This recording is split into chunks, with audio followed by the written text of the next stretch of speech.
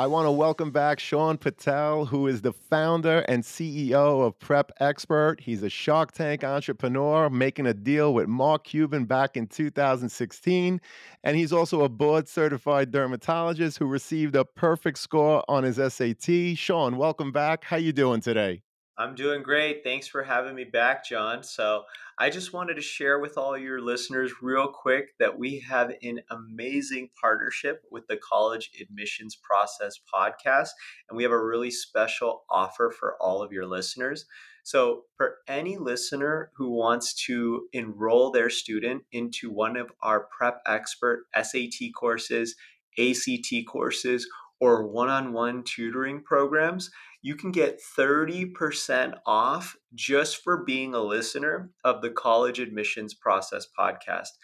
All you need to do is put in the promo code College Talk, one word, just College Talk, and that'll give you 30% off all Prep Expert SAT courses, ACT courses, or one-on-one tutoring packages. Make sure you use the link in the show notes of the College Admissions Process podcast. Thank you, Sean. We really appreciate it. To our listeners, as an affiliate partner with Prep Expert, I want to be transparent with you that for every purchase made using our coupon code, which is College Talk, the College Admissions Process podcast will receive a small commission from Prep Expert. But rest assured that we only promote programs that we believe in and feel would benefit our listeners. So whether you're preparing for the SAT, ACT, or need a one-on-one tutor, Prep Expert has the tools and expertise to help you. For more information, please see the Prep Expert affiliate partnership link in the show notes. And now, let's get back to the show. Welcome to the CAP, everyone, the College Admissions Process podcast. I am your host, John Durante, and it gives me great pleasure to introduce to you today Briana Grimes, who is from Vanderbilt University, where she works as an admissions counselor. Briana, thank you so much for being here today. How are you? I'm great. Thank you so much for having me. It is our pleasure. So let's get right to it. Why don't you tell us about yourself and what does a typical year look like for a college admissions counselor? Definitely. So, again, my name is Briana. I actually was an undergraduate student at Vanderbilt. I graduated in 2020 with a major in gender and sexuality studies, a minor in Italian. And now I've been in the admissions office as a counselor for almost a year coming up this summer. And so I have almost experienced all of the different cycles that we have within a typical admission season. The summer is kind of a bit of a lull. We do some light programming where we have visitors on campus, which we do all year round. Then we start to ramp up in the fall with our recruitment and our big travel season. Of course, it's looked different due to COVID, but hopefully this year we'll be able to get out to all of those cities, lots of different events that we do on the ground so we can meet our students and counselors. Then to the winter, we shift to reading applications, which is a huge undertaking because, of course, we get so many wonderful applications from students all over the world. And as we wrap that up, we also start our on-campus programming, which is what we're doing right now. Lots of admitted students events for those students who were admitted after we wrapped up reading. And of course, lots of these overlap. So that's a lot of fun about our cycle, but that's kind of what the typical year looks like. Well, thank you so much for that intro. And I've heard that Vanderbilt University has the perfect balance between outstanding academic offerings, but also social life offerings. So, Briana, what is it about Vanderbilt University that makes it so appealing for so many students to want to apply, but ultimately attend? I would not say that any school is perfect as a former student myself, but I have to say Vanderbilt is pretty amazing with that balance. I think that first of all, it's just how well-rounded the resources and the options are for students academically.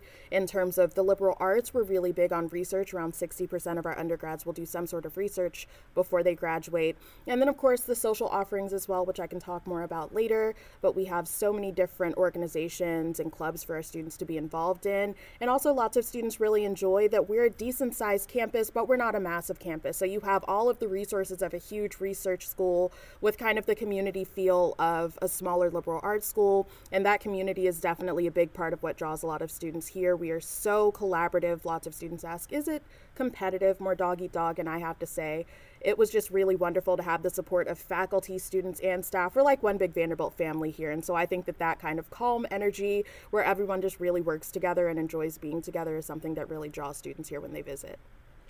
How many applications do you review a year? And do you, Briana, represent a specific region? As an office, we all work together because most of our applications will see multiple counselors, multiple readers. And so, all in all, we read 47,000 the past couple years. We did Wow. have a huge spike after COVID, so the past couple years have been our biggest pulls ever. So, 47,000 this year, and my territory is all of New York State, which is really exciting. I've loved New York as a territory, and also some homeschooled students. Brianna, I'm glad that you mentioned students that are homeschooled because I actually received a few emails from parents who have their children that are homeschooled. What advice or what other insight could you offer to those students and their parents? We do get lots of questions about homeschooled students, and there's a large amount of homeschooled students that we represent. There's about two of us in our office, and we kind of split the load between us. Whereas our territories are typically assigned by the location of your high school, homeschooled students are all kind of grouped together and then assigned to us. And for the most part, the homeschool application process is not too different.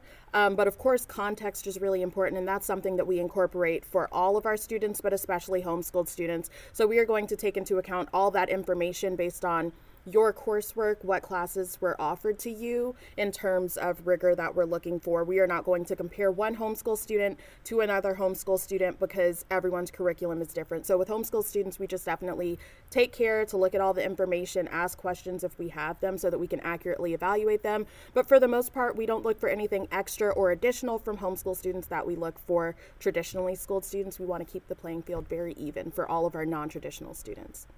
Understood. And what is the average profile of the current freshman class in terms of their GPA and any other related data you collect, such as SAT or ACT scores? I want to preface this by saying we don't have any minimum cutoff. So if you wonder what classes, what GPA, what test scores do I need to be admitted into Vanderbilt, there is no minimum, but I do have the numbers for our first year class. In terms of students who received one or more honors for a leadership position in school, 100%. Lots of our students on campus are leaders in one way or another, and that leadership can look so many different types of ways. About 94% of our first year students were in the top 10% of their graduating class. And in terms of test scores, that middle 50% for the SAT is 740 to 780. The middle 50% for the math part of the SAT is 770 to 800. And then something that's really big in the South, the ACT, that middle 50% for the first year class is 34 to 36. So again, these are just the middle 50% for our most recent first year class. These are not hard cutoffs, but that will kind of give you an idea of what those numbers look like for our admitted students.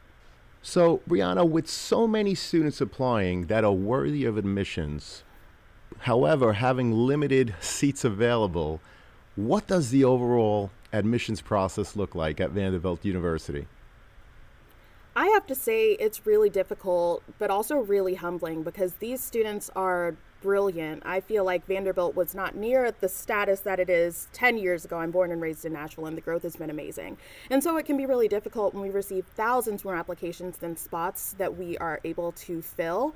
But my advice that I can give to the students is don't let any numbers, any admit rates, testing numbers kind of discourage you from applying, because we look at every single part of the application. We use a holistic review process and that context-based review earlier. So what one student does to be successful might be completely different from another student. We really want to make sure that we have all different types of students from all different backgrounds on our campus, and those that showed engagement and leadership in lots of different ways. So it can be really hard to describe how we fill those spots, but it's not just one type of student that we admit to Vanderbilt. We look at that whole picture. So all I can ask of the students, because I know it's a difficult process and it's stressful, is to just put your best foot forward. By your senior year, you've already done all the hard work. You've taken most of your classes, you've taken most of your tests, and now is the time to just show us what you've done the past 4 years. And we just look at all of that information within our pool, and we take a lot of good care to make those decisions.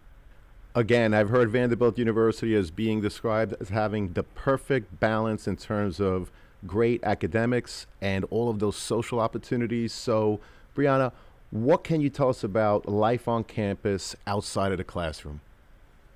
There are so many ways for students to get involved in and off of campus. We have 500 plus student organizations that are run by the students. 90 of those organizations are cultural or identity based for students, again, from all different types of backgrounds that we have here on campus. Greek life is also definitely a thing here. About 30% of our students are involved in Greek life, and so it's definitely not the massive presence that it is at other schools that might be larger. It's kind of like if you want to be involved in Greek life, there's so many opportunities for you to do so, but you're not going to lose out on the social aspect of campus by not being involved in Greek life because there's so many options. And in terms of off campus, Nashville really just is the perfect place to be for a college student, if I do say so myself. In terms of the music scene, of course, we are Music City, USA. Of course, we have those larger venues, the Ryman, the Grand Ole Opry, the Bridgestone Arena, but there's lots of smaller venues that college students really love to go to, and I found some of my favorites in the smaller music scene. In terms of sports, we have so many different sports teams here, from the Tennessee Titans to the Nashville Predators. We just got a new soccer team. So if that is your jam, on campus and off campus sports, we have that here in Nashville. And then, of course, the food. We are definitely a foodie city, and Vanderbilt students are in an even better position because we have a program called the Taste of Nashville, which allows students to eat at over 20 restaurants all across Nashville with their campus meal plan. So Wow, that's lots awesome. of Definitely. You can keep yourself busy on campus if you would like, but lots of students really branch out and go enjoy the city of Nashville because Vanderbilt is a part of Nashville and vice versa. So whatever capacity you want to be involved in, whatever your interests are on campus, off campus, there is something here for you. That sounds terrific. Do you measure demonstrated interest? And if so, Brianna, what are the types of things you're looking for?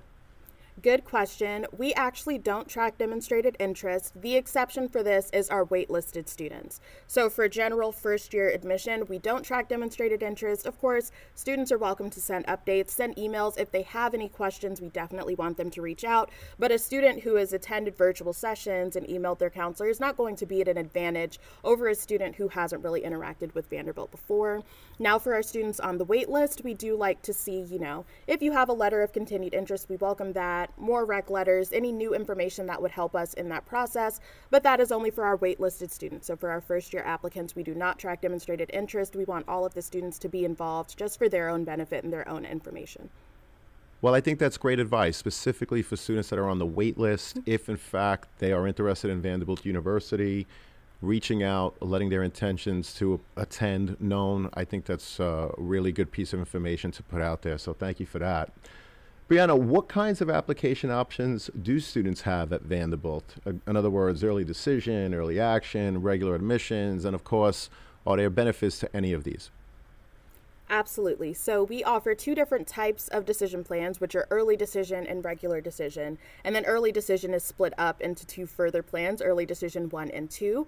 Early decision is basically a binding decision plan. That means that if you apply to Vanderbilt early decision and you were admitted, you were committed to going to Vanderbilt, you will have to withdraw all your applications from other schools. And this is definitely a decision that is something you really want to consider with your parents, with your counselor, and you want to take a lot of time to think about it before you commit, because it is a commitment, and that is something that we really like to stick to, and we like for our families and students to stick to it as well. The only difference between early decision 1 and 2 is the deadline. So let's say you would like a bit more time than that November deadline. For early decision 1, that deadline is going to be early November. For early decision 2, the deadline is going to be early January, probably January 1st. And that is actually the same deadline as our regular decision plan. So you can submit your application by January 1st regular decision, or early decision 2 by January 1st, and the choice of the decision plan is yours. So just keep in mind, if you submit early decision, you'll have to sign a paper saying, I am aware that this is a commitment and this is binding. Your counselor, one of your parents, will have to sign it. And this is before you will get your official financial aid package, which is why we have net price calculators on our websites for students who kind of want an estimate of how much it'll cost their family to attend Vanderbilt. So we definitely encourage families to just look at those numbers, kind of make sure that they're comfortable with that, because you won't be able to compare them with other financial aid packages. So that's kind of one of the, I wouldn't say a con, but it's something to consider with early decision. Something that people would consider a pro is that the early decision admit rate, because the pool is smaller, hovers around 16%. For regular decision, our admit rate is around 4% because the pool is so much larger. And I don't say that to discourage students from applying regular decision, because that decision, again, is up to the individual, and there are pros and cons to both. So I say if Vanderbilt is your first choice school and you can't see yourself anywhere else and your whole family is fine with that commitment, there's no problem with applying to early decision. That pool is extremely competitive because all of those students, Vanderbilt is their first choice, so that's something else to keep in mind. Regular decision is also competitive, a lot more students, but you don't have that binding commitment. So if you want to see where you get into other schools, you want to compare those financial aid packages just so you can make sure you're making the right decision for you, there's no problem with applying regular decision. It's up to you. Well, thank you so much for that explanation. I will put the link to the Office of Undergraduate Admissions on the show notes. And of course, Briana, if there are any other links you want to include, please just share with me and we'll put them in the show notes. Briana, I know that Vanderbilt University is in fact test optional. Can you share what percentage of your applicants actually choose not to submit test scores? That's a great question. For our previous first year class, 45% of admitted students and applicants, so those percentages are actually quite close. 45% of students who applied and were admitted did not submit test scores, so that means the other 55% did. So it's kind of split almost half and half, which I really love to see, and I hope that that encourages students to take advantage of test optional if they decide that's right for them. I get lots of questions. So you say you're test optional, but are you really? We really are test optional, and hopefully that number, half of the students that we have on campus are first years, applied without testing and they were admitted, and they're all on campus doing wonderful. Hey, podcast friends, are you or someone you know in need of some custom college gear? Prep Sportswear carries a wide variety of college fan gear and apparel, including t-shirts, sweatshirts, hoodies, hats, and so much more. So whether you're getting ready to go to the game, hanging out on campus, organizing a college bed decorating party, or you're simply looking to build upon your college gear, Prep Sportswear has you covered. Check out our Prep Sportswear affiliate partnership link in the show notes for all the details. As an affiliate partner with Prep Sportswear, the podcast does receive a small commission if you make a purchase, but rest assured that we would only promote products that we believe in and feel that would benefit our listeners. And now, back to the show. Well, that's actually very helpful, and that's specifically why I asked the question, because I was getting emails from some students and parents asking just that. So it's interesting to see that 55% of the admitted students did, in fact, send test scores, but 45% did not. So that's a very interesting piece of data to have for the students and parents. Thank you for sharing. I also read about the need-blind admissions process at Vanderbilt University. So what kind of scholarship opportunities do you offer for academic achievement, and does a student have to apply separately for any of these offerings? So we offer 3 primary merit-based scholarships. Those are called the Ingram Scholarship, the Cornelius Vanderbilt Scholarship, and the Chancellor Scholarship. They're all under the broad umbrella of academic achievement. Some of them look for different, more specific things, and those can all be found on the admissions website that you're already linking under scholarships information.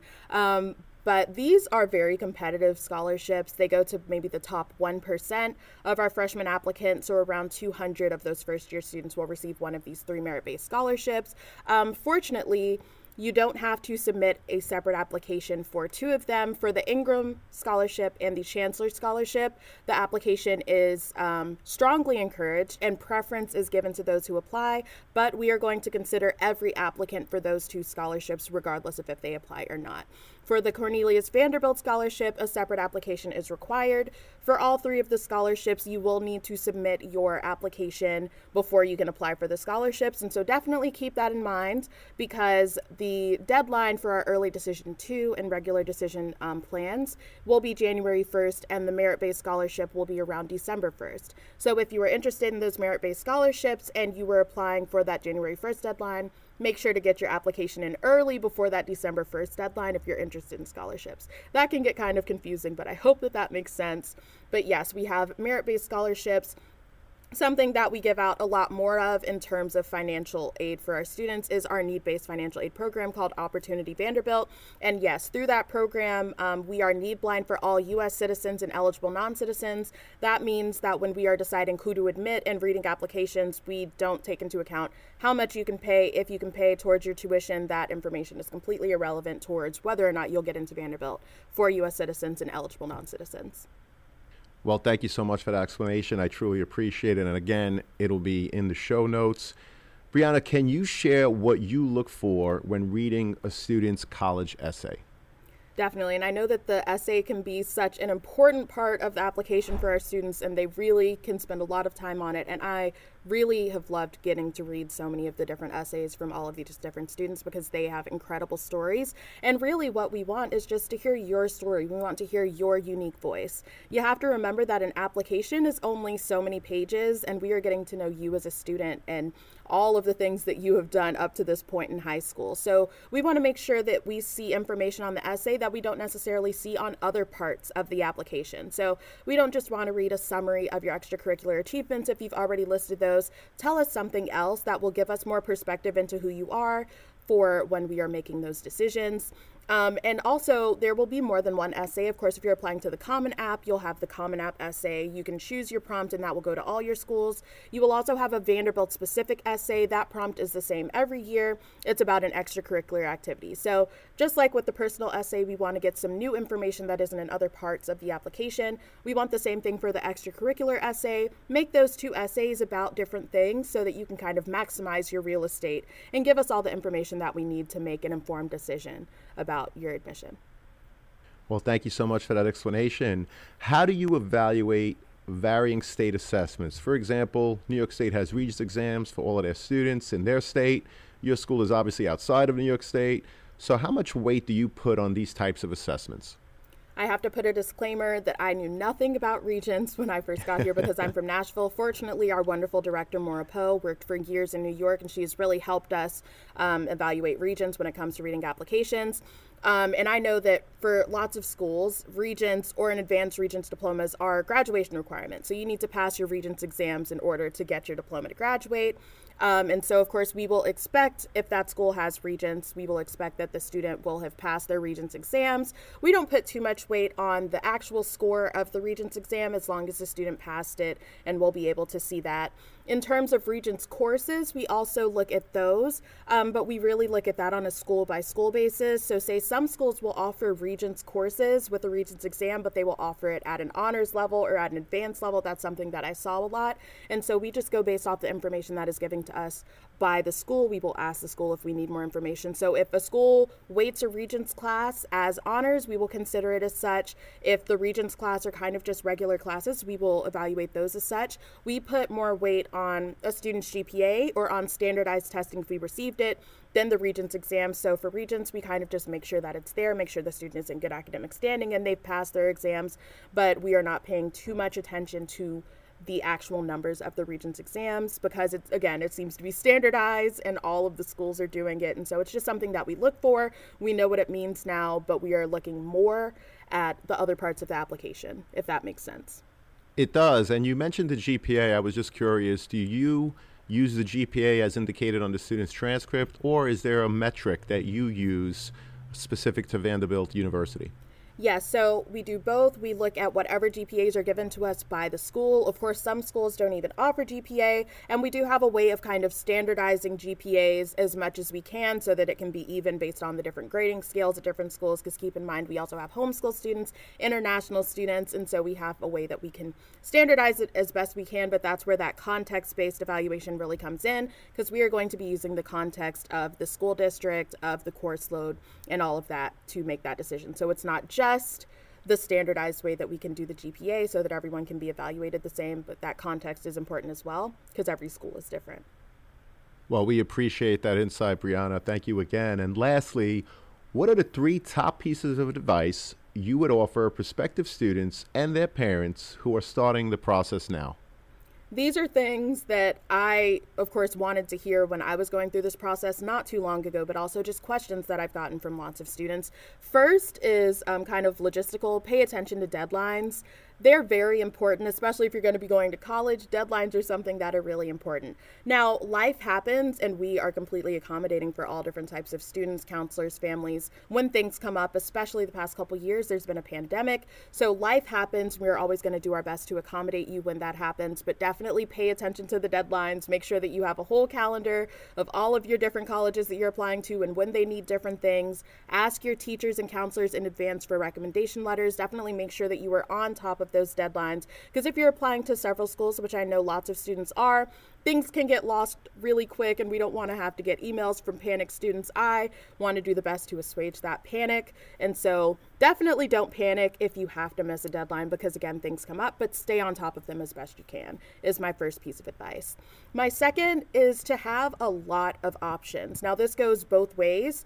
Have reach schools. There's nothing wrong with having your reach school or your dream school. Vanderbilt was my dream school, but I thought it was such a reach that I almost didn't apply, because I looked at the admit rate and the testing, and I just thought that I wouldn't get in.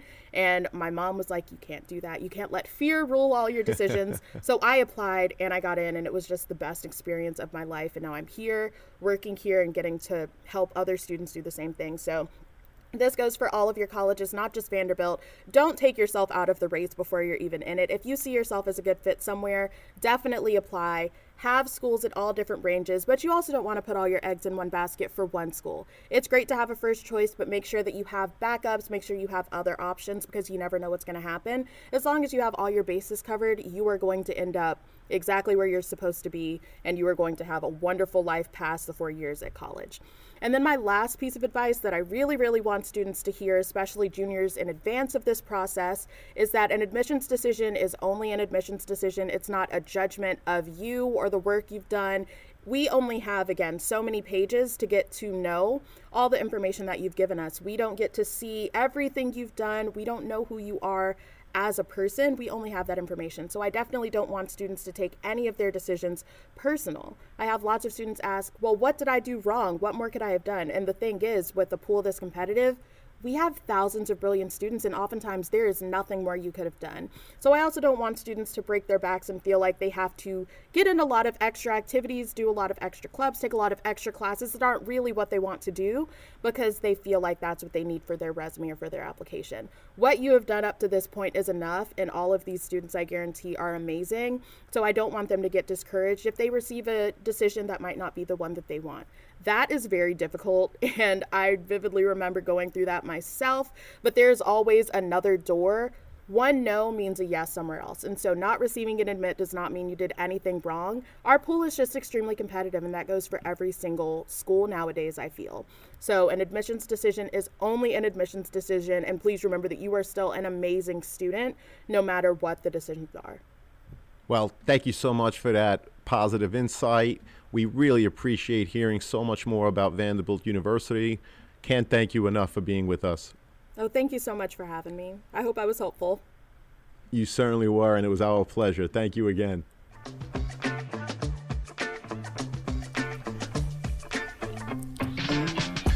Thank you for joining us on this episode of the CAP, the College Admissions Process Podcast. We hope you enjoyed the show. If you did, please don't forget to tell a friend, and follow us on Facebook, Instagram, Twitter, and wherever you listen to your podcasts. I am your host, John Durante, and I look forward to seeing you on the next episode of the CAP.